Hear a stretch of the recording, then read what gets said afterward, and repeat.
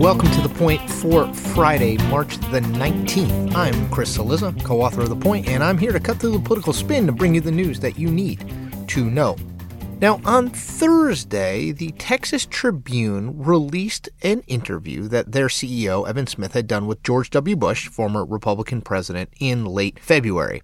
And there's a number of lines in it that I want to draw your attention to all around the same theme, which is George W. Bush, who spent 8 years as the president of the United States, elected as a Republican, the last Republican president before Donald Trump, is basically unrecognizable, his views in the current version of the Republican Party. Let me just give you a few examples. Here's what Bush had to say about the January 6th riot on the Capitol. Quote, "The violent assault on the Capitol and disruption of a constitutionally mandated meeting of Congress was undertaken by people whose passions have been inflamed by falsehoods and false hopes."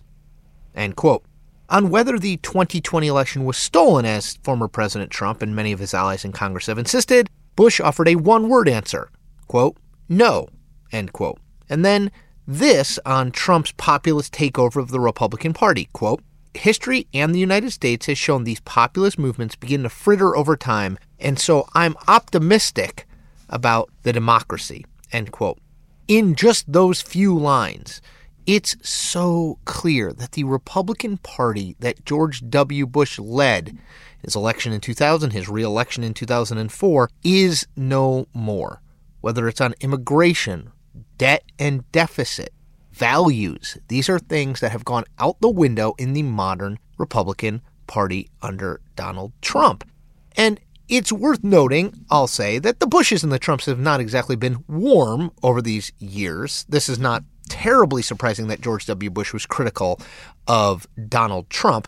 Barbara Bush, George W. Bush's late mother, dismissed Donald Trump during 2016. Obviously, Donald Trump beat Jeb Bush, George W. Bush's younger brother, in the 2016 campaign. George W. Bush and Laura Bush both voted none of the above rather than vote for Donald Trump or Hillary Clinton in 2016. So none of this is new, that level of animosity, but it is absolutely worth noting that the Bush version of the Republican Party that was dominant from the mid to late 1990s all the way through 2008. Remember, George W. Bush was elected governor in 1994 and effectively began running for president soon after he was reelected as governor of Texas in 1998.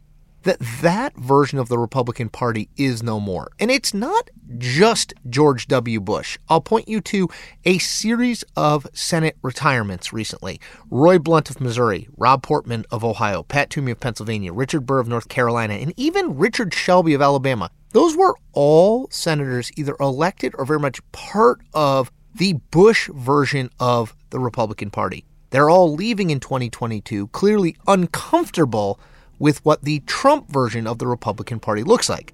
I'll also note that polling suggests that Bush, Toomey, Blunt, Shelby, Portman, these are exceptions, not the rules. The vast majority of Republican base voters like Donald Trump, believe him to be the leader of the party, and will follow him going forward.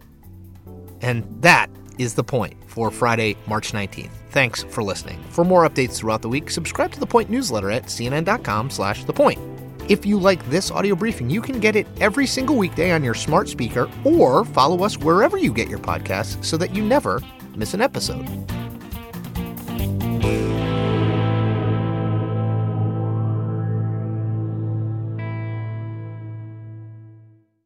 When you work next level. And when you play next level. And when it's time to sleep, Sleep Number smart beds are designed to embrace your uniqueness, providing you with high-quality sleep every night. Sleep next level. J.D. Power ranks Sleep Number #1 in customer satisfaction with mattresses purchased in-store. And now, the Queen Sleep Number C4 smart bed is only $1,599. Save $300 for a limited time, only at Sleep Number stores or sleepnumber.com. Prices higher in Alaska and Hawaii.